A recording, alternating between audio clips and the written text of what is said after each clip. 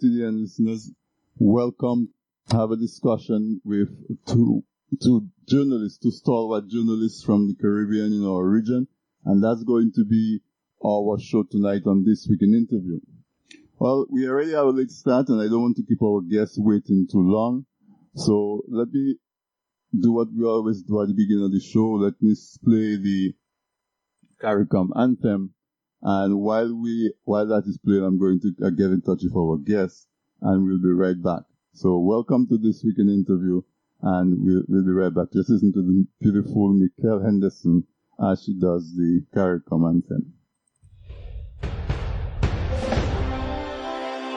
From many distant lands, our forefathers came. Some seeking adventure, some bound in chains. Through battles waged and fought, through victory and pain, by test of their courage, our freedom was gained. In homage to those gone before us, the heroes of lands in the sun, we vow to join hands and to focus on building one Caribbean. Raise your voices high, sing of your Caribbean pride, sing it loud and strong, feel our hearts beat as one.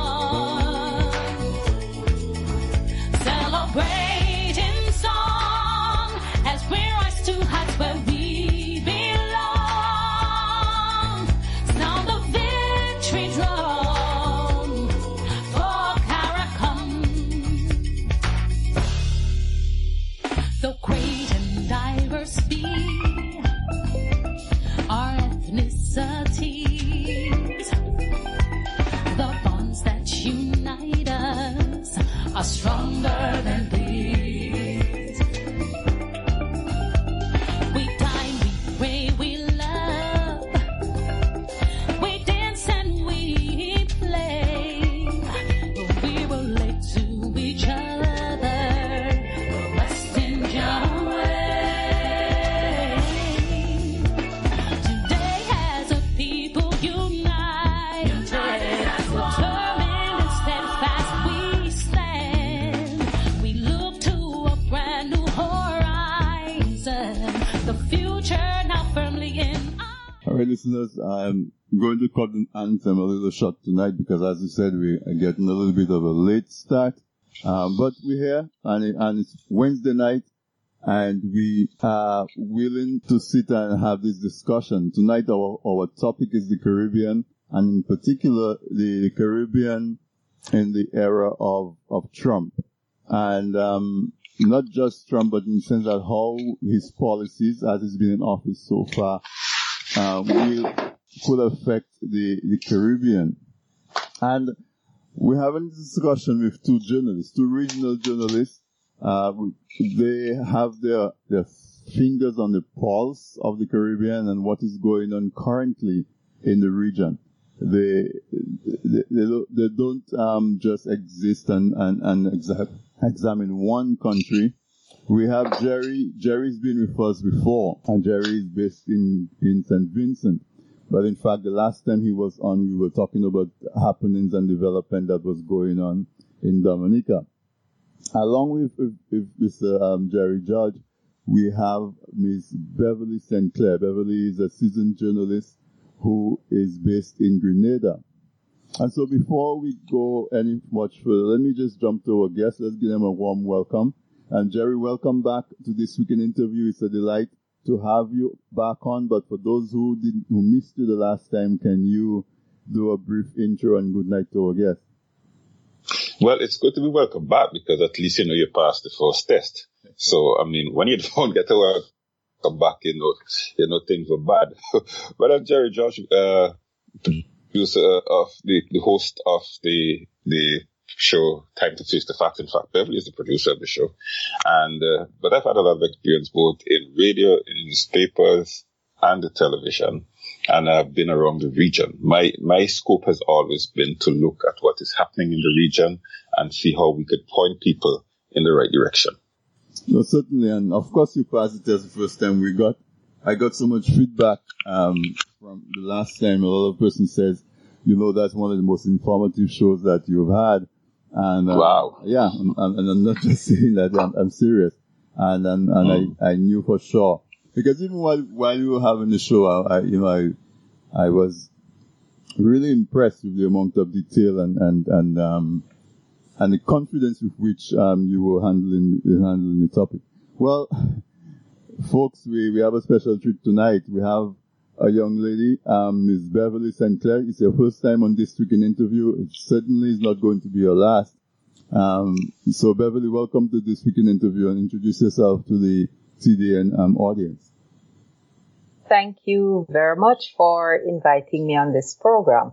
Always happy to share whatever is happening with the Caribbean, with the wider diaspora and the wider Caribbean for sure.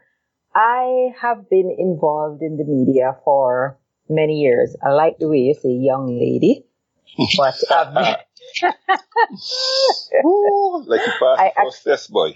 Oh, yes, with flying colors. But I'm from Jamaica. I'm living in Grenada for the past 15 years almost. And it is a very interesting confluence of cultures, the Northern Caribbean and the Eastern Caribbean. Way down in the Southern Caribbean, it makes a very interesting perspective on what is happening and the various different things that we see coming out of similar events, similar activities, but the different impacts from the North and the South. It is so interesting. And as you said, the topic is the impact of the Trump administration on the Caribbean. Those perspectives are very, very different from the North and the South and East of the Caribbean. So I'm happy to share those perspectives with you and your audience this evening. Oh, that's interesting. And one of the things that my listeners to the show will tell you is that every week I make a big deal about the requirement for the Caribbean to go forward as one nation. And when I say one nation, I am speaking from Jamaica all the way down, Trinidad, even Guyana. But seriously, I think that as individual countries, we stand to face some very tough headwinds if we continue to go forward as one nation. So it's always a pleasure to have persons who have the perspective from a Jamaican experience, because, as you said, it's a very different experience that Jamaica has, say, to a Caribbean, to a Dominica or a St. Vincent experience. So we definitely welcome the perspective that you're going to be able to share, being experienced in both areas. But let's jump right in to one of the first topics that I want to introduce, in terms of climate change and how the policies and the practices of the Donald Trump administration. And then I guess when we start talking about it, we're talking about from globalization in that sense. But more specifically, the impact of climate change on the small island states, the Caribbean, for the bigger islands like Jamaica. Beverly, I'm going to let you go first. Ladies first. Ladies first. Climate. And tell us a little bit about, what are your thoughts in terms of the impact of climate change and how you see us, like in the next 4, maybe 8 years, if we look on the other horizon and the impact of the American policy will have on us? I probably have a kind of a different kind of view on climate change. The earth is round and it's always spinning. Nothing is happening now which hasn't happened before, and nothing is happening now which will not happen again. So I believe that this period of what we are calling climate change that we are going through, which is being documented. It's not something which is unique to this generation or to this age. We've been through an ice age. We've been through floods. We've been through many different types of changes in climate and in weather patterns over the years, and that will continue. What has happened in this generation is that a lot of emphasis has been put on climate change, and a lot of money has been put into various different projects to deal with climate change. Small states have taken front and center stage. We've seen so many different conferences where so many different targets are set. We've seen so many different accords. We've seen agreements being signed and a lot of activity seemingly around climate change. At the ground level, how much of that has really rolled out and has had any real impact on what people do, that remains to be measured and documented as well. So my view on climate change is that it's not an event. It's just something which we live with every single day from the beginning of time until now, and we'll continue to live with it. Funding for climate change, I can't remember except for HIV/AIDS if we've ever seen so much money dumped into one area internationally. From Germany to the United States to other countries, many people have come up with billions of dollars to put into climate change. And now we can see that the United States, which has been one of the major funders for climate change activities, resilience and various different types of changing cultures in agriculture, in fishing, in building, in so many areas where funding is needed. But we've seen the United States now making utterances under this new president that, look, we are going to be cutting some money to these projects. And it is going to impact on the region in many areas. For one, climate change agencies that have been set up have provided jobs for a lot of people. These jobs are going to disappear if there is no money to sustain them. The agencies themselves will disappear if there is no money to fund them. And these are possibly the two most visible areas that we're going to see the impact when the funding is actually cut. Right now, for this year, maybe for next year, as far as climate change is concerned, you will not see any major change in how things are operating, for the simple reason that the agencies that manage climate change activities would have already had their money to spend for this year, and many of them for next year as well. So that money is already in place. So we're looking at probably 2 years down the road before you actually see any impact of funding being withdrawn from the region for climate change activities. Okay, interesting perspective. So I'm going to jump right over to you, Jerry. And what exactly do you see maybe opportunities? What you see are the challenges that the whole area of climate change poses for us as Caribbean nations? The focus for climate change has been placed on fossil fuel. The fact that the world has been literally powered by fossil fuels, which has put all of these emissions into the atmosphere. And this is what is being blamed for the cause of the climate change. The deals that they're setting out is for countries and companies and everybody to begin to cut back on the emissions, the fossil fuel emissions into the atmosphere. And the scientists are telling us that if that is done, we will be able to make a dent in the climate change that is taking place at the moment. So what is interesting about that is that that was the view up until Obama. Part of President Bush's election campaign was to reopen the coal mines. And now coal is one of the dirtiest forms of energy you can find. And it is clear that if the coal mines are reopened, that we're going to have, if not a perpetuation of the dirty energy, we'll have it increased again, because if one knows what happens when coal is burned and not burned properly, we have the question of fog and smog and all these kinds of stuff. Now, how does that translate? The reality is in the Caribbean, these small islands really do not produce the kinds of emissions that can really have any impact on the world's climate. Reality, check number one. You have a small place like St. Vincent or Grenada, even Dominica. Dominica, the largest island, but with one of the smallest population. The whole question of our contribution to this change in climate that we are being told is minuscule. Okay? So you have these new setups where countries can get carbon tariffs.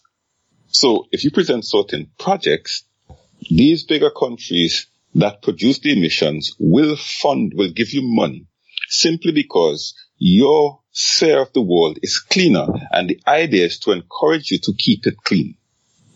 Are you with me? Yes, uh-huh. So, right. So that is where the money is.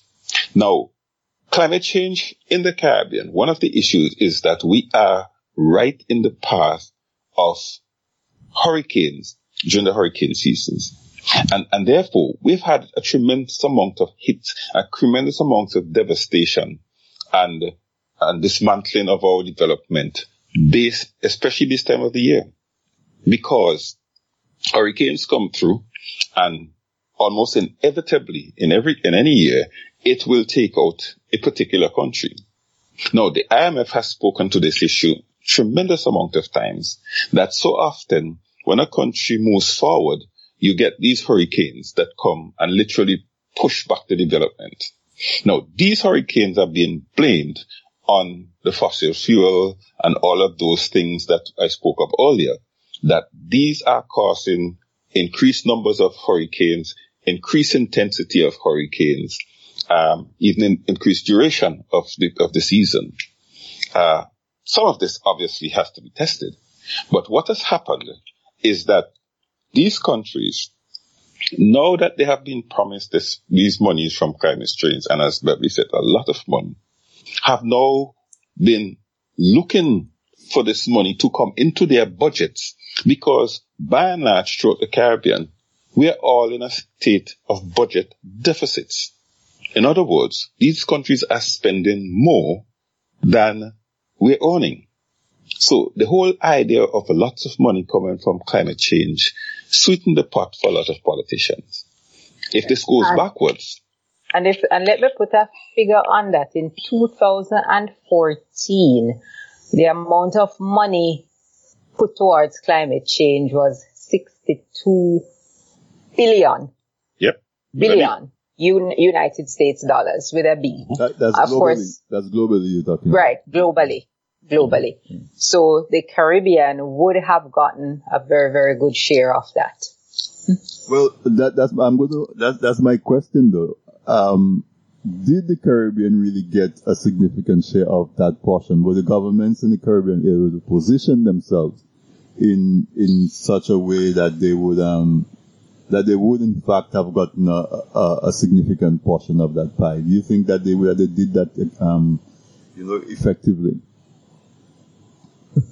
I don't think that the Caribbean has done anything. This is what has come out of the Paris Agreement, which looks at how the world is divided up, and we fall in a part of the world where we virtually have little or no emissions.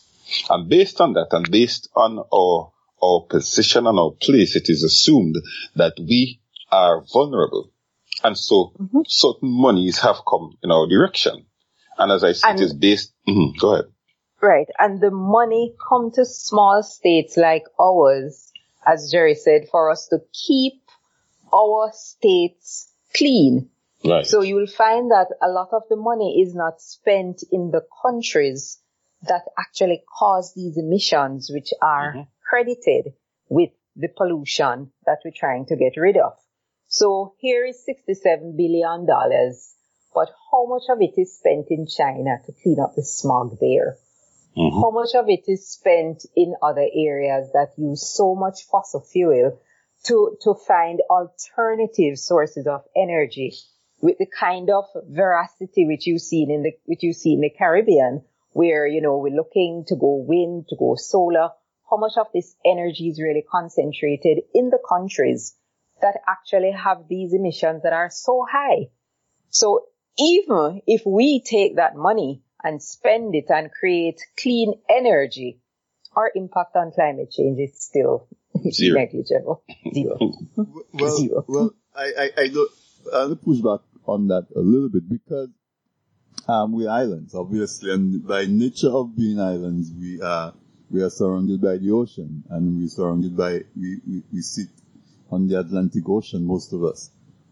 And therefore, as you rightly said, we in the Caribbean tend to suffer the brunt of any adverse impact on climate change. Because our populations are small, on the other hand, we tend to think that our impact on climate change is small. However, if we take the Caribbean region as a whole, and if the Caribbean were, for example, to identify climate change as an area of priority, and if we also take into account the impact of tourism on our economy, for so many of the islands, tourism is very close to being the main income earner. The main part of the economy is tourism. And so the impact of climate change on tourism is tremendous. So again, that makes us vulnerable. If we were to see that as making it critical, don't you think that, and I'm asking both of you guys, if we take the example of, I like to go back to Costa Rica, and then I'm talking about anything eco or anything green, I go to Costa Rica, and that in a sense is the point I'm trying to make.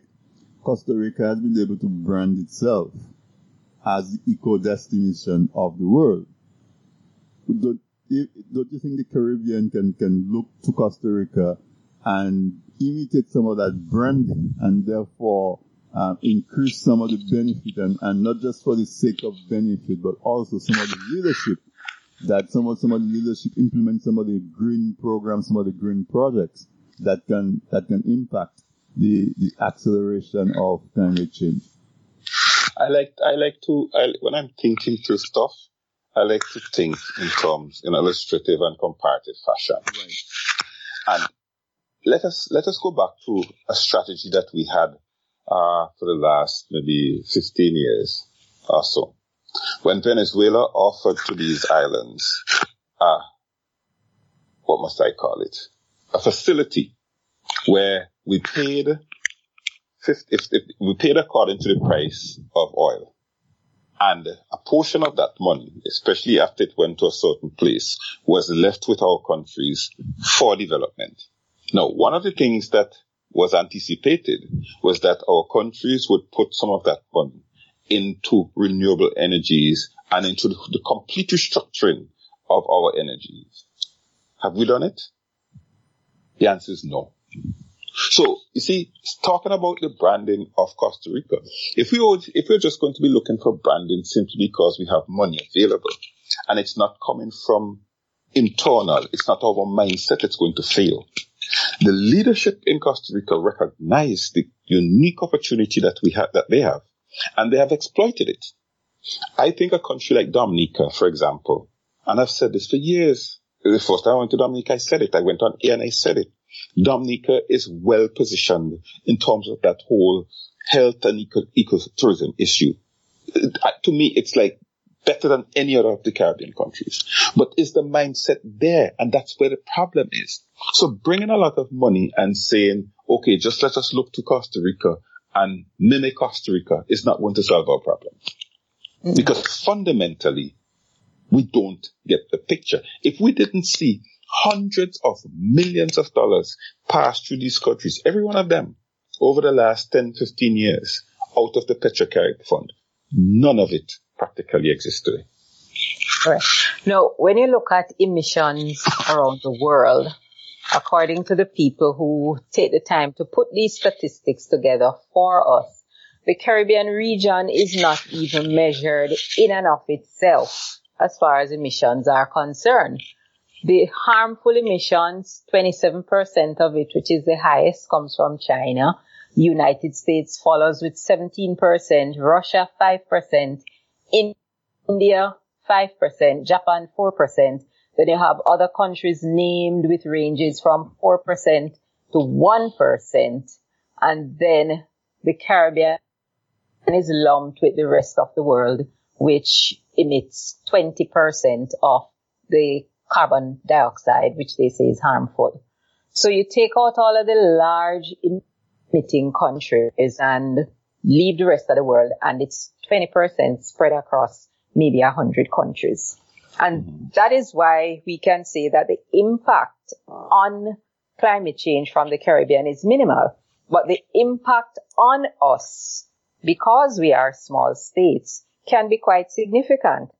I think it's Ronald Sanders who said that it would possibly be money better spent if we relocate the people in the Caribbean rather than try to build up sustainability in the Caribbean. It's cheaper to pack up 4,000 people from Montserrat and move them somewhere rather than try to build some kind of resilience around that island to protect it. So it's a matter of what makes better sense financially, economically. And you wonder about the decision makers in these kind of situations. What is your objective? What are you looking to achieve? You'll never have enough money to be able to protect 23 islands in the Eastern Caribbean from a hurricane when it hits. The devastation, if that hurricane hits 2 or 3 of these islands, the devastation runs into billions of dollars. The whole GDP is taken now. Exactly so. With one event. So it comes back to, is climate change money being properly spent? Yep. What kind of results are you getting from this? Billions of dollars. I think the target for 2020 was something like $100 billion for climate change. What is it achieving, really? And I agree that whatever we do is supposed to be part of a strategic plan. Now, before, I think it was in 2000,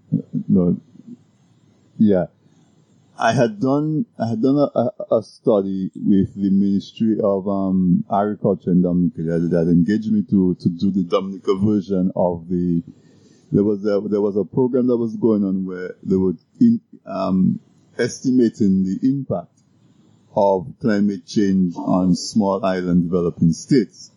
It was a seed project, and I had gotten to do the Dominica part of it.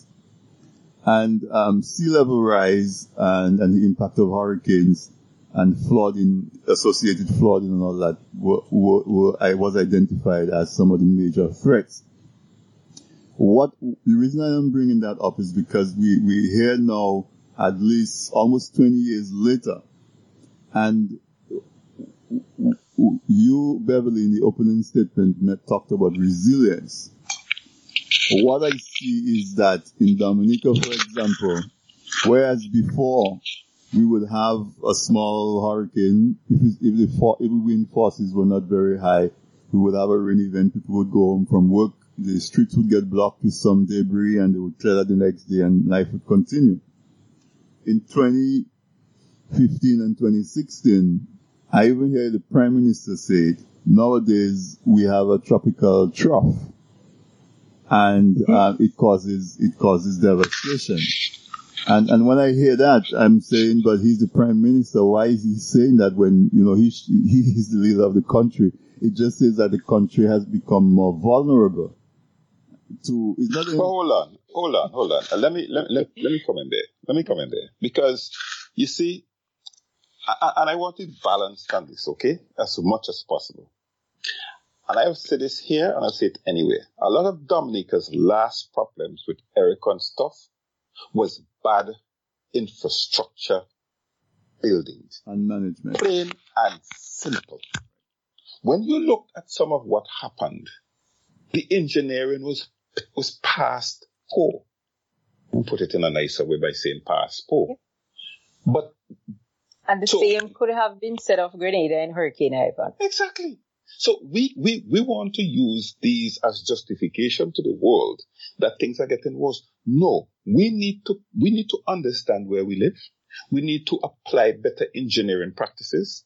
We need to apply better management practices in our space, because when we put down a house, right, or we put down a bridge, we can't afford to replace it. Okay? So, but we cut corners. All right. I mean, when I saw some of the damage, and I know Dominica very well, when I saw some of the damage from Erica and where they happen and how they happen, they cannot all be attributed. Plus, the other thing that we have been doing, we have been building in watershed areas, putting buildings. So the water has to find a different way. And when it does, what happens? It amplifies the damage. So we have to look. Yeah, so it's not a climate change problem. No. It's a problem of planning.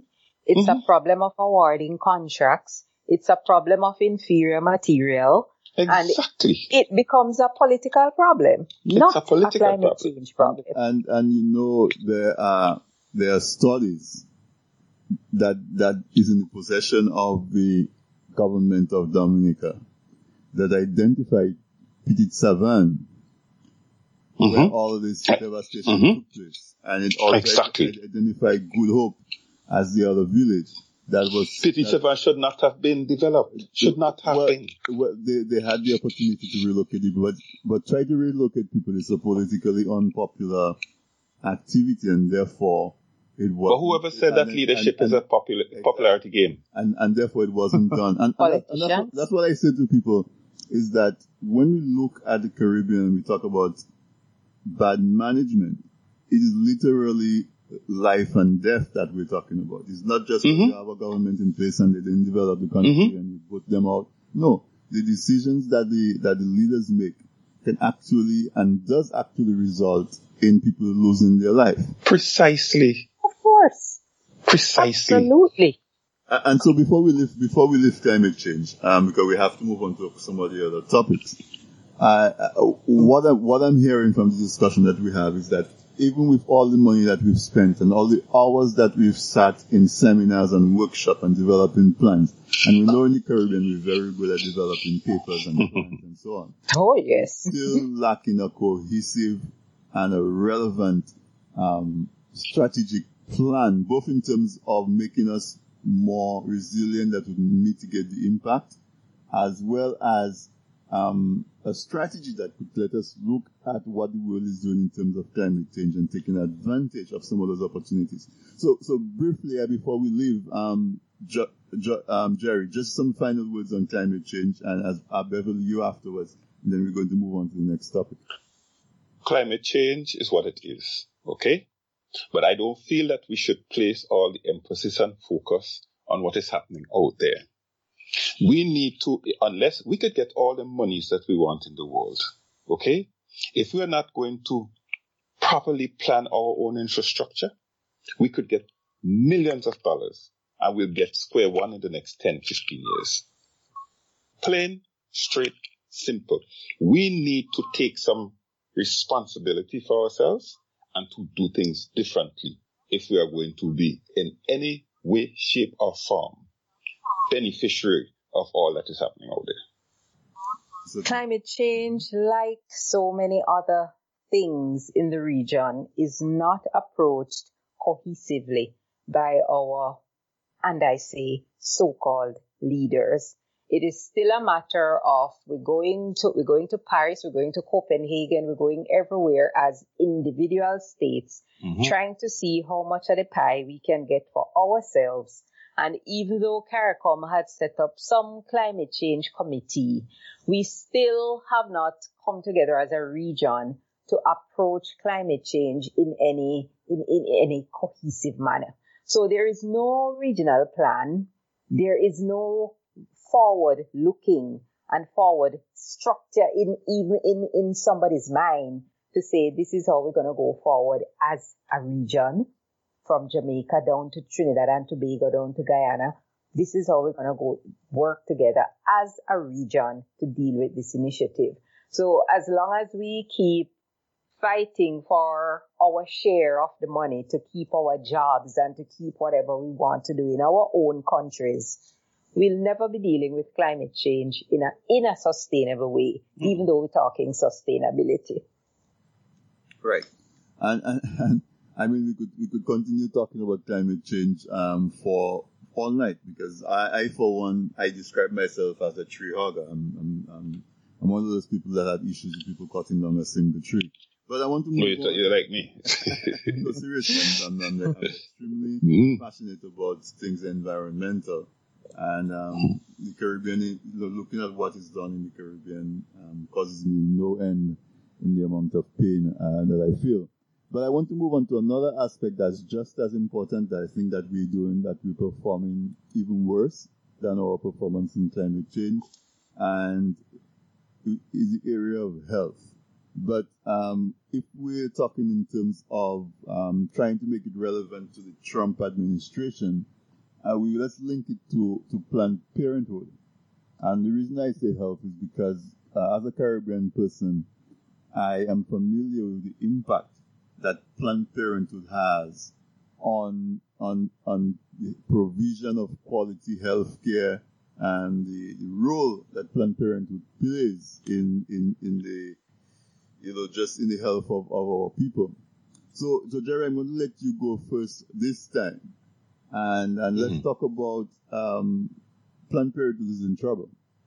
I mean, that's to put it mildly, under the Trump administration. How do you see the attack on Planned Parenthood, the defunding of Planned Parenthood by the American administration? How is that going to affect us in the Caribbean, and how should we be preparing ourselves for that? That is such a many-sided approach, because what has happened with a lot of the Planned Parenthood programs over the last decade or so is that they have been shrunk into, many instances, one little space with one or two persons. I don't know how effective I knew what used to happen. What happens today, I am not quite sure of their effectiveness, but at least there is something there. At least there's a place that people can go and perhaps get some free condoms. There's a place that people can go and get some advice on various forms of what's this called again? Contraceptives and stuff. Yes. There are at least a couple of people there who, a young lady or a young man find themselves in difficulty, who will be able to speak to them. When you close that down completely, you ask yourself, well, what's next? Where are we going with this? What is going to happen ultimately at the end of the day? Why I think President Trump has been playing to especially the southern portion of the United States, the Bible Belt area. And they have focused on abortion as being the thing. But in none of these Caribbean countries is abortion legal. So I don't quite understand the reasoning behind what is happening. Beverly might better know. I don't know about Planned Parenthood being the focus, Jerry, because I think President Trump has zeroed in on abortions, and that is where he is camping. Now, abortion is, to me, and this is to me, abortion is not a form of family planning. It's just not a form of family planning in my head. Abortion comes about for so many different reasons. You really can't put it in a box and say yes to abortion or no to abortion. There's just too many variables that I believe must have to be looked at on a case-by-case basis. I remember in Jamaica, way back, they had this campaign, this family planning campaign called 2 is Better. And it was a way of telling families, have 2 children because 2 is better than too many. I remember that campaign like it was yesterday. it stuck. Even today, people sing that song, 2 is better than too many. Now, that was family planning. Mm-hmm. It worked, probably worked too well. Was Planned Parenthood involved in that campaign? Oh, that was a campaign by the National Family Planning Board in Jamaica.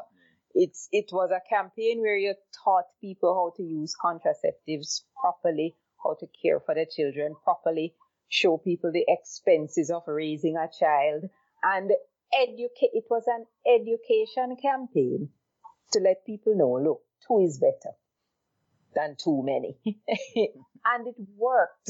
And if you know the creativity of Jamaican people, you would know how many cartoons and songs and plays and things came out of that 2 is better than too many campaign. It is as fresh in the mind of people in Jamaica today as it was when it was launched. That is Planned Parenthood. What Donald Trump is doing exactly what Jerry says, appealing to a certain constituent. We are not going to be doing this no matter what the cost. So you cut funding for programs that are necessary. As we say in the Caribbean, you cut off your nose to spite your face. So you don't.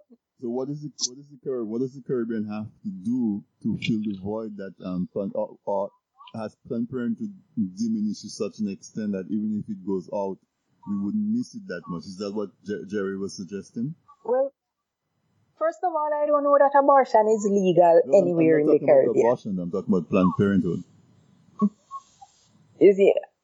But you see, this is where the disconnect comes in, because the president's program is not about Planned Parenthood. It's about abortions. Right, but bear with me for a minute. I understand what you're saying. That the reason he's giving for defunding Planned Parenthood is abortion. Whether that is true or not, the impact is that Planned Parenthood is going to be defunded from the federal government, which means that there's going to be less money available for them to do the programs that they're doing in the region. So the question I'm asking is that when that goes away, what do we see the impact is going to be on the health, especially the health of young women, to fill that void that's going to be left if Planned Parenthood were to completely disappear from the Dominican and the Grenadian scene? Let me speak to that. Mm-hmm.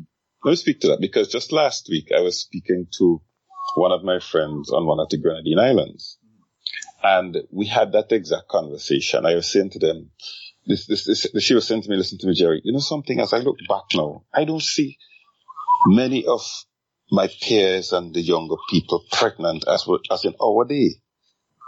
Right? I don't see it. And in fact, what is happening is that it is causing a reduction in the population on some of these islands. Okay? I said, are you sure? She said, I'm telling you. She said, I'm a teacher, I teach at the school. I can tell you, you do not see that level anymore. Right. Now, we have to ask ourselves, what caused this? Is it in the general education that people have come to recognize that it is not a smart way to go? So, is it something that we can do for ourselves by teaching people? Listen to me. If you go out there and and plus, what is happening today for a fact is that because we have economies in this region, where, as I say to you, the majority of them are in deficit positions, it is harder to find a job. Mm-hmm. So you will be crazy to go out there and have 2-3 children. And when she pointed that out to me, I said, but I'm thinking forward, and I'm thinking you're right. So how do we pick up the pieces from here? Well, you see, and this is one of the reasons I raised that campaign in Jamaica. Mm-hmm. This was not a campaign which was funded by external sources. There you go. This was a campaign which was a local campaign. So there are things we can do for ourselves in the Caribbean, but quite frankly, we just love to beg. And we feel like every single thing we want to do, we need to beg money to do it.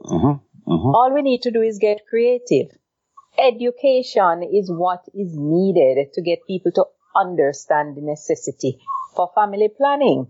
Mm-hmm. It comes down to simple mathematics. If you cannot afford a child, don't have a child. Mm-hmm. A lot of people will not understand that straight up just like that. So you have to have a system where young people are educated about these things. Now, that will require some funding, yes, but it's not to the extent where we could not get creative and do it ourselves. Mm-hmm. So We have a ministry. We have a Ministry of Health, which gets money from the national budget, which money is put into so many different areas. All you have to do is look at how you can reconfigure some of the usage of that, reconfigure some of the programs you already have to include this component so that you don't have to sit down and say you need a separate program to deal with Planned Parenthood. You already have several programs. Include it or reconfigure some of them that are not giving any results. Because we have a lot of these programs where we don't measure the outcome. We don't know what we're getting out of these programs. We just have them there. Because we get money to spend them. Exactly. So reconfigure some of these programs, channel the money into areas where it is needed, and take the same $100 and spend it in a different way to get a different result. I am not shedding any tears for this money going. When you said we are people who just love to beg, that resonated in me because one of the things that vexes me the most is when I hear people talk about when you ask somebody a question or you have a discussion with somebody and there's nowhere else for them to back up to. They said, but we are a small country with limited resources. Because they hear the politicians repeat that ad infinitum on platforms everywhere, every day. Ad nauseum. Ad nauseum is more like it. Yeah. And that's the whole point. So many times, I remember when Roosevelt Skerritt first became Prime Minister and he delivered one of his first address. There's somebody that said to me, this guy is sounding positive, he talking about going away and raising funds in terms of grants and loans in the tunes of hundreds of millions of dollars. And I paused and I said, well, is that why you think he's great? Because he thinks that he can beg and successfully beg better than the other person? And I was so disgusted with that conversation. Listen to me. Let me tell you something, Anthony. A couple of years ago, that conversation raised its head in my house. And it was among my children, then in secondary school. And they said to me, Daddy, so we were talking because it was about campaign time. They said, Daddy, you know why people like the current Prime Minister as against the opposition leader? It's because they say he can beg better. That flowed, listen to me. Yeah. I would never forget the shock of that. But it's the truth because it is exactly how it is presented to them. Elect me because I can go out and beg better for you. Yep. That's just it. And in so doing, let me take a pause and say it's 9:00, but I have asked our producer to allow us to go to 9:30. Because we had a little bit of a late start. I hope I'm not overindulging my privilege with you two guys, but I didn't think we're good. would do justice to end the discussion right now, so we'll go till 9:30, okay? Mm-hmm. Okay. Yeah, but... no, we're fine. We're fine with that. No problem. All right. I'm sorry for interrupting you when you were saying... Oh. No, not at all. I was just adding on to that. In developing this kind of culture where you elect someone because they can beg, you also cultivating a culture of laziness and dependency and entitlement and also somebody owes me. Mm-hmm. And you create another whole set of social problems in the country that you have to go and beg money to deal with. Because when you create these kind of problems, you need more prison, you need more security officers, you need more back-end support to deal with all the problems that this causes. If you look at the Caribbean countries, those are the fruits that we are picking right now. That's like what you described right now is exactly the impression of what we see going on in the region. There's no creativity, no innovation. Of course, Nope. you can get individual exceptions and examples as you go along, but in general, not many. I can tell you that one. So in terms of well, Planned Parenthood, we take it as one example, but in general, with the American government saying that we're going to put America first, it means that there's going to be a lot of funding that's going to be sucked out of the pool that we can beg for. And you know, when Beverly was talking, it brought me back to the impact of Zika and chikungunya, which is spread by mosquitoes. And I remember just as you remember the campaign, for family planning, I remember the campaign we used to have for mosquitoes. And as a child, it almost became second nature. If you saw a can lying down somewhere, you would pick it up and see if it had holes. If it didn't have holes in the bottom of it, you would bore holes in the bottom of it and throw it away. Old tires were collected and they were filled with soil and made planters out of anything that could collect water, that would cause mosquitoes to breed, was taken care of because of an education campaign. And then I watched to see what they were doing in terms of trying to mitigate the impact of chikungunya and Zika in the Caribbean, and we're just lucky that it died a natural death. It didn't look like we did anything that could have stemmed the spread of that. You know? But time and time again, we see that lack of leadership manifested itself in areas that are very critical. And in areas where we could have an impact, it doesn't take much to do a radio program. It doesn't take much to go into the schools and encourage the kids to do it. Listen to me. Listen to me. The kind of leadership that we've had in recent time actually, in my mind, seem to thrive when these things happen. They put on some crocodile viewpoint in terms of it, you know. But you see, it gives them an opportunity to grandstand. Okay? And I do not believe that they really genuinely are concerned about fixing these problems. And I stand there. And you see, I'm going to tell you something. I'm not sure how many people are aware that in December last year, President Obama signed a bill to promote deeper engagement between the United States and the Caribbean. Very interesting. He signed this bill when he was on his way out of office, and have someone like a Donald Trump coming in whose focus was obviously not going to be on the Caribbean when he takes office. But this bill was put in place. The legislation calls for the governments and regional institutions to look at a cohesive way for development in the Caribbean.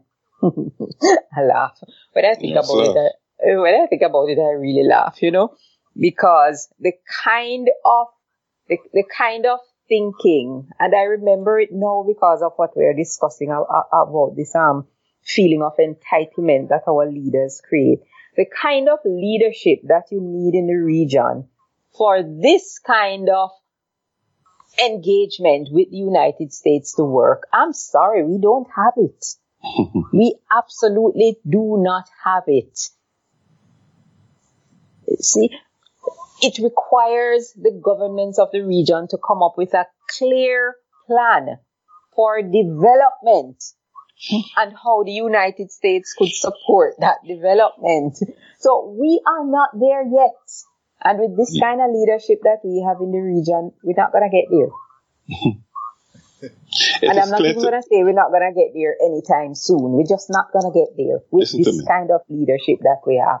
It has become very obvious to me that the leadership we have in our region today do not want to do the hard work that is required to turn our countries around. That is why, for example, you have Dominica almost in a panic saying, oh, you have to let us do citizenship by investment, because if we don't do this, we are going to die. We are going to die. That's the attitude that you are getting. Whereas Dominica has the best water, some of the most and best soil, are people who can use it and all the rest of it. But nobody has had a plan to put back those assets to work, because it is easier to get a few $1 million by that route of citizenship by a program. They do not want to do the hard work. And they do not want to they don't talk about hard work because that is not politically popular. I'm laughing. I'm laughing because not because it's funny, but when we so many times, practically every time that I have a conversation that deals with the Caribbean on anything serious, it always comes back down to leadership. Mm-hmm. But I also believe that our leaders is a reflection of us. True. Oh, they are. Absolutely. So as a people, and maybe we going into a general discussion area. So before we go there, let me just dovetail into the last topic that I wanted to deal with specifically, that in terms of the Trump policies, is the question of deportations.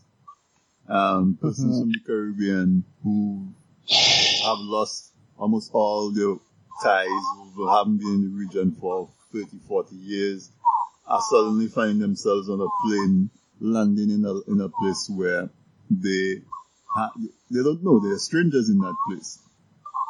And some of them have learned some skills from America that we don't have the skills in the Caribbean to deal with. What is the impact that you see those deportations potentially having on our societies? Let's talk about that a little bit, and then we can dovetail back into the general discussion as to how, what are some of the proposals and what we see as the possible solutions for some of those dilemmas that we're facing. So I don't know if Beverly wants to take first. You being Jamaican, popular with deportees. Deportees is a word that's familiar to Jamaicans. So I don't know if you want to speak to that. But it's very interesting, that Jamaica not at the top of the list with these Caribbean deportations this time around. Not there yet. Guyana is actually at the top of the list with the deportations so far. Guyana, Haiti, and then the rest of the Caribbean to a lesser extent. But this new, and it's not new. We have to understand that the United States has been deporting people from time immemorial. They had laws in the United States to deport people from as far back as 1882. Interestingly enough, those laws were created for the Chinese in particular. But eventually, over the years, these laws expanded and included more people until it's where it is today, where the president now says if you're in the United States and you're not a citizen, and that means, and it doesn't even mean citizen by birth anymore. It means citizen by genealogy. Because even people born in the United States but whose parents are not U.S. citizens are being categorized in a different way. And that's a different story. But we are where we are today with the deportations. In March, Grenada got 5. They actually came down on a chartered flight that also had deportees for several other countries, including Haiti. There was some for Santo Domingo, Trinidad, and there was one special plane for Guyana. Haiti, Santo Domingo, and Trinidad and Tobago. They all came down on the same flight with Grenada, but Grenada only got 5. The countries, I don't know that any special preparation has been made for deportees. Certainly not here in Grenada. The law enforcement in Grenada says they have a system to monitor and track the deportees while they are here to ensure that, I agree, to ensure that they don't get caught up in any criminal activity. I don't think that works. I don't know that there is any special kind of that requires money, Yeah, it does. That requires money. And it requires, more than all, it requires manpower.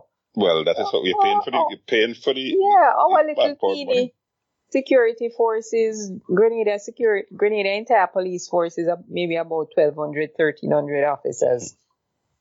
We can't do it. We cannot do it. With all the best intentions, we just cannot do it. And again, there was no system, no plan. Let's not even say system. There was no plan in place. The President of the United States, long before he became president, announced that he would be doing this. Did our governments take it seriously and say, hey, we have to put a plan in place so that we can deal with these deportees when they get here? Because they are criminal deportees.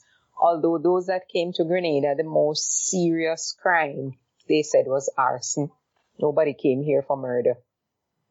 I don't know what the other crimes were off the top of my head now, but most serious one they said was arson. But still, you have these people coming here who, as you rightly said, Anthony, they're strangers in their own country. They're strangers in the country of their heritage. I can't say in their own country. Some of them have never been here. Some of them left here at age 2 and 3. Mm-hmm. Right. So they come back as strangers to their families. They have no friends. They have no community. They have no connection with this country that they are now forced to live in. That requires some kind of psychological assistance right there. That's the first thing. And we totally ignore mental health in this region. So much that we don't even think of this as a mental problem that people are going to come here with. Mm-hmm. Do you think it's an easy mental adjustment to go to bed one night in the United States, wake up the next day in St. Vincent or in Grenada or in Jamaica, and to know that you're never ever going to go back to the United States? It's not an easy thing to deal with mentally, and depending on the person's mental strength, that could be where the first problem begins.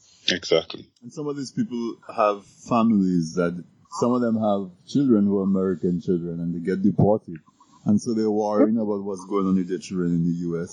And, so it is, and just to clarify a little bit, the official stance is that they're rounding up criminals.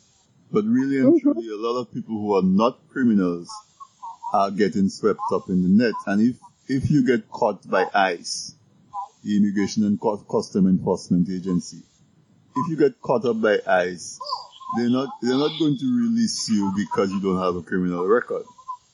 They're going to deport you if you're not legal in the country. The question of criminality comes in where people who have their green cards are getting deported. If you have your green card and you have some kind of crime, it doesn't have to be a crime, a felony of some kind in your past, you're getting deported. That is where if you have your green card but you have that interaction with the law, you can get deported. But you can be the most law-abiding person and you are not here as a documented person and you get swept up. Because they're deporting you. So not all of them are criminals. I wanted to clarify that. Not all of them are criminals. Yeah, because in this wave of this deportation. The statistics will show you that I think it's up to 74% of those being deported now that have criminal records. So the other 26% have no criminal record. And if you look at the wording that they have, is not that you were convicted of a crime. If they arrest you and charge you with a crime, you're eligible for deportation. So, and even if you have served time, some of those being deported as criminal deportees are people who have already served time for whatever crime they committed. So it's not so much, I mean, there are some criminal elements in there, and because of our population, if Grenada, for example, gets 25 people who deported, all they need is one serious criminal in there for it to have an impact on it. That's right. That's all you need. But the mental health part of it and the preparation, and they're coming into an environment where unemployment is already high. And so if there's not a plan to do some training, some basic assimilation, even those who are not criminals may find themselves in situations where they're doing things that are not legal to be able to survival. Yeah, and a lot of them will be coming from situations where they were financially independent, even if living from paycheck to paycheck or job to job, they were able to sustain themselves in some kind of way. Now you come in a different kind of environment where the skills you have may probably not even be needed here, depending on what area of work you were employed in or you used to work in. So you have to you really have to re-educate yourself to adapt to life in Grenada or St. Vincent or wherever you're deported to, after living in the United States for most of your adult life, as most of them have been. Because so far, I do not know of anyone deported who has been in the United States for maybe 2 or 3 years. Most of them have been there all their adult life. Mm-hmm. From childhood. It is one of the things that I remember this matter distinctly, you know. I remember the first time I actually was returning to St. Vincent it would have been the early 90s. It was not the early 90s. It was the end of after 1995 for sure. I can't remember quite which date it was. But I was returning to St. Vincent and they had one of these people on board. So I questioned what this was about. And I remember coming back and writing the story. And no kidding you, the papers sold off that day. So much so that the owner of the paper, that is how he called me and said, listen, you have to start to write for us. Okay? Because I then realized the seriousness that we were dealing with. Here were these people who had learned skills in those countries that if they came back into our community without anybody looking after them, we could be in trouble. And you'd be surprised how that thing just went off like a wildfire. The government never, as far as I'm concerned, did anything in any significant way to stand up and to speak up. And this is another of the times when you can't speak as St. Vincent, you can't speak as Grenada, you can't speak as Barbados. You have to present a united front. We never did. Mm-hmm. I remember distinctly two guys came with this guy. He was all shackled. They took off the shackles while he was on the plane. Once they came, they put on the shackles, they took him down. They handed over the documents. And I would never forget.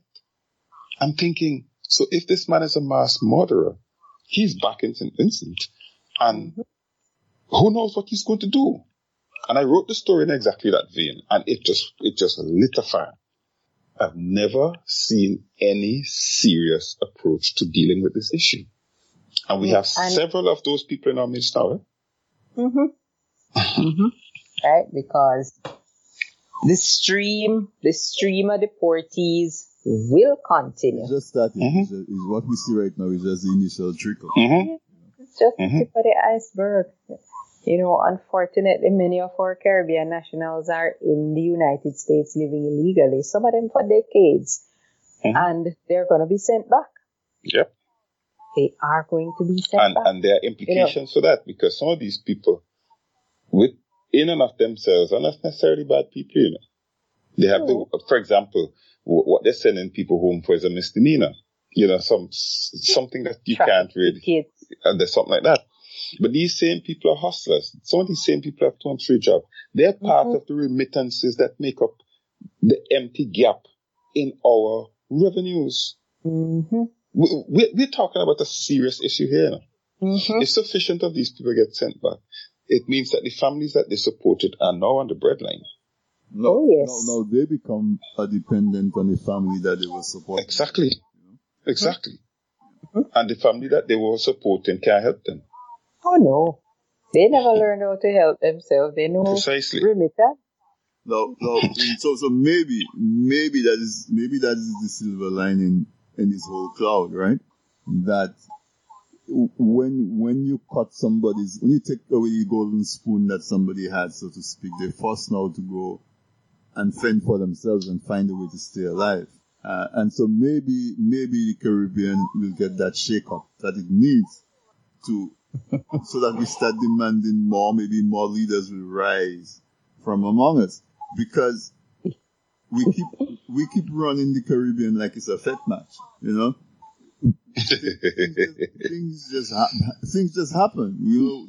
We did. Let me tell you, when I was living in Dominica, I had the opportunity to attend seminars and workshops and that sort of thing. And I remember the first few of them that I went to. I sat and I was so amazed at the amount of brain power that was in the room.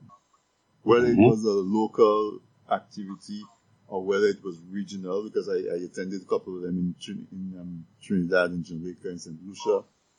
But even just on a Dominican level, you bring people together and they're discussing, like when we did the impact on the small island states of climate change. So much brain power. People sit and people come up with this elaborate plan because we've been educated and we've been trained. But when you stand back and you look at, what has happened in any island, what has happened in that island in the last 5 years, you see no indication that the people that were running things had any kind of education or formal training. What it is about, what it is that we have to do to be able to see that change where it seems like things are being done in a strategic way, that we're achieving results that seem to be going along a particular path, following a particular plan. It will never happen as long as the predominance of the political party stays in vogue. What is happening today, people are not being chosen and put into position based on their competence, based on their merit. There's no meritocracy. Speak loudly for the... The ruling party in Grenada has a song. Every time I hear it, I cringe. When they're having their rallies and public meetings, this is the song they sing. You can count on me. I'm working for my party. Faithful I will be. I will fight with all my might. Working for the NNP. Yeah, that's it. Right there. Yep. And that is the core of our problem right there. Right there. So you don't ever expect to get the best people in the job. Get the most loyal people who will go in there and make a mess, but you have to look away that they're making a mess because they are loyal to you. They're loyal to the party. So we had a situation one time when somebody was pulled up in their department in St. Vincent, and the Prime Minister called the head of that department, said, "That is one of my general, that's one of my general." Oh. The person had done something very, very serious. So that's one of my general. Yeah, so leave him alone. Leave her alone. And literally, the head of the department had to back down. Hands off, right? Hands off. Yeah. And this was a case where the person had stolen serious amounts of money. Wow. Wow. You see? I don't know if you guys know about this one where when radio Saudi say it is alleged, right? It's alleged that the parliamentary person for one of the constituencies in Dominica brought 3 young men into his home and literally beat them up, because he thought that they had gone into his farm and stolen dashin, right? So, of course, he never got arrested. That's not even. But the guys, with advice and so on, in the media, they looked like they were going to press charges and so on. A couple of weeks ago, the government did a housing project in that constituency where they built some houses and gave a few people in the village a house. Give them a house. One of the guys who got beaten was one of the persons who received a house. He went on the pulpit and he says, all these years I've been voting for United Workers' Party and they never gave me anything. But look, Mr. Skerritt gave me a house. And they say it's because Mr. So-and-so beat me. But I find he beat me too late. He should have beat me earlier so I could have got my house. I saw that thing live and I was amazed. But it just goes to show the level of what represents our community today. And you know what is driving that? Laziness. Laziness, of course. That's what's the core of somebody with that thinking. If they are lazy.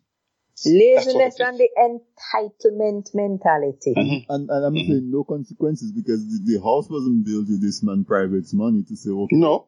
I can settle this case out of court. I give you a house. No, the house has to be funds from the Dominican. That's right. And then no consequences. That's right. No, everybody just laugh at it like it was funny. And that's where the problem is. Exactly. People laugh at these things. And it's not funny. It's absolutely not funny. I find that so disgusting. It isn't, that is what is not funny. I find it disgusting. Mm-hmm. So it is. So how do we turn a corner on this in the last 5 minutes of the show? How do we turn a corner? How do we get better leaders? How do we, because I always say I'm living in Brooklyn right now. I want to come back to the Caribbean to live. I don't want it to be automatic that it's too late for my children, but my grandchildren should have the choice to be able to live in Dominica if they wanted to, or any one of the other islands. They don't have to be forced to move, to make a living. How do we turn the corner? What is the light at the end of the tunnel? Let me tell you something. I'm convinced that one of the big problems that has developed across the region is that people who should have spoken up in the last 2 generations didn't, for whatever reason. Some didn't speak up because they didn't think it was the Christian things to do. So if you were a major part of a church, for example, you shouldn't get involved in politics, you shouldn't speak, you should stay out of those things. And what it has created is a huge vacuum and a huge gap that has been filled by the wrong people. We need to continue to speak and to bring to people's attention these things. And it's only then that people realize, wait, there is actually another way. And anytime we fail to give people that sense that there's another way, we've lost it. We're done. We have to work very, very hard. And when I say we, I'm referring to people like the 3 of us having this conversation right now, who have to keep educating people and keep chipping away at what has become the norms. We have to keep chipping away at these things and educating people so that we can begin to cultivate a new kind of leadership. People have lost their core values. They've literally lost their souls to party politics over the last 2 generations. And it has to be a change in the mindset, and this we know is not going to happen overnight. So we have to keep chipping away. We have to keep sending the message. We have to launch and sustain programs about leadership so that we teach people how to be leaders, and in so doing, what kind of leadership they should demand from the people who stand up there and say, I will lead. This whole thing of these noisy political parties with the minions and the cabals that have taken over the Caribbean, it has not gotten us anywhere in 50 years, and it will not get us anywhere in the next 50 years. So those of us who know better, we have to stand up, we have to take the heat, we have to do better, and we have to help to cultivate a generation of people that will be better, so that we can really begin to see some turnaround in this region, and we can achieve our potential. Caribbean people are excelling everywhere except in the Caribbean. We need to change that. That is such a note, a well said, summary. Caribbean people are doing excellent everywhere except in the Caribbean. But as we come to a close, let me say that I really and thoroughly enjoyed the conversation. Jerry, I'm going to let you go first, and Beverly, you next. Tell the audience where they can listen to you to get what are your regular programs, what are your regular publications online, or if they're in St. Vincent, or they might be familiar with you. Beverly as well. So Jerry, go first. Tell the people where they can. Well, we work together, so one is as good as the other. The thing about it is that I want to speak to the people who are listening to us, who have come out of these parts and who live where you are living. Do not get too comfortable there. Do not forget the roots that you have here. Too often, I find what has happened to many people there, they get locked into the same party system. They are brought home because they're brought home easy to vote, but they do not have to live with the consequences of what they vote.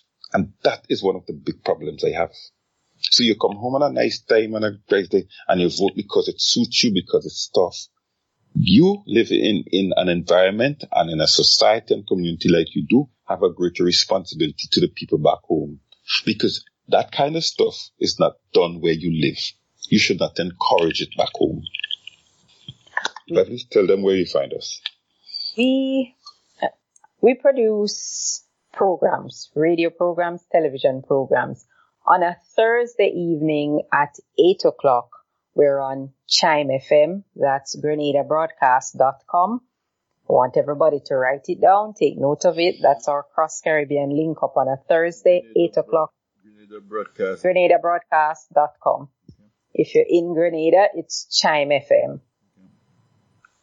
Right. On the last Sunday each month at 8 o'clock, Jerry is on Time to Face the Facts, and that is on the Time to Face the Facts show Facebook page. If you're in the tri-state area, it's on CaribVision. I don't know what channel number it would be in your area, but that's the station, CaribVision. So if you have CaribVision, you can watch it on CaribVision at 8. If you don't have CaribVision, you log on to Time to Face the Facts show Facebook page, and you will get a live broadcast of Time to Face the Facts. That's the name of the program. This coming last Sunday, the 30th of April, we're going to be looking at 50 years of the Eastern Caribbean Supreme Court. That should be an interesting discussion. Justice in the region, right? So those are the two main areas where you can catch us. And you can catch Jerry on Facebook. Jerry's always on Facebook. Just look for Jerry George, and he has a program called Early in the Morning. Look for the Early in the Morning page on Facebook, and you can join Jerry on that program at around early in the morning. Around 6:15 in the mornings. You can catch Jerry on Early in the Morning. Okay, awesome.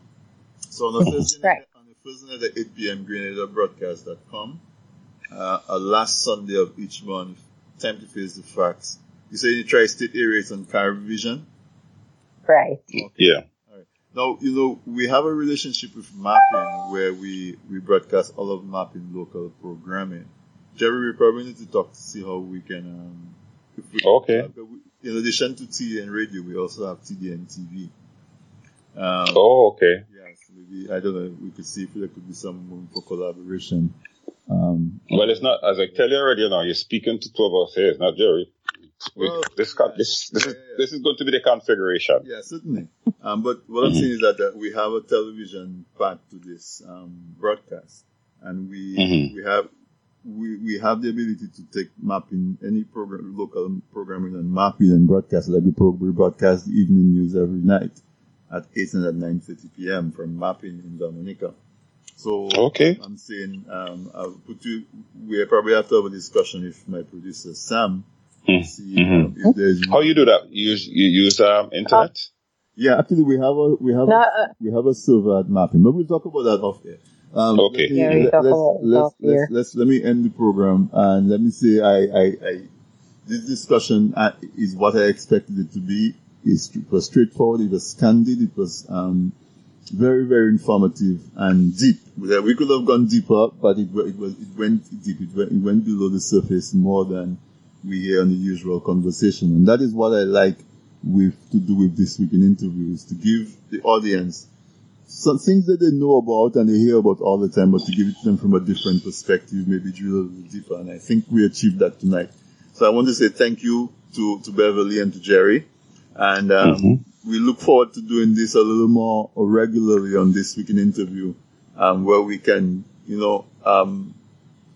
help to amplify your voices throughout our Caribbean community, because I think we can reach people and help them to motivate them to change. So thank you so much for coming on the show, both you. Thank you very much. Thank you very much for having us. Appreciate it. Thank you so much. All right. Bye-bye. Well, listeners, let me apologize again for the late start. But sometimes that happens. And as I told you, our discussion tonight was going to be a very vibrant discussion, and I think you'll agree with me that we had that. So let me say thank you to you for joining me every Wednesday night for This Week in Interview. And let's do this again next Wednesday. Have a nice weekend, and we will do another episode of This Week in Interview. Thank you to our producer and engineer Sam, especially for indulging me with extra 50 minutes or so that it took to get the discussion to be a fully rounded discussion. And to you, the audience of This Week in Interview, I will see you next week, and take care.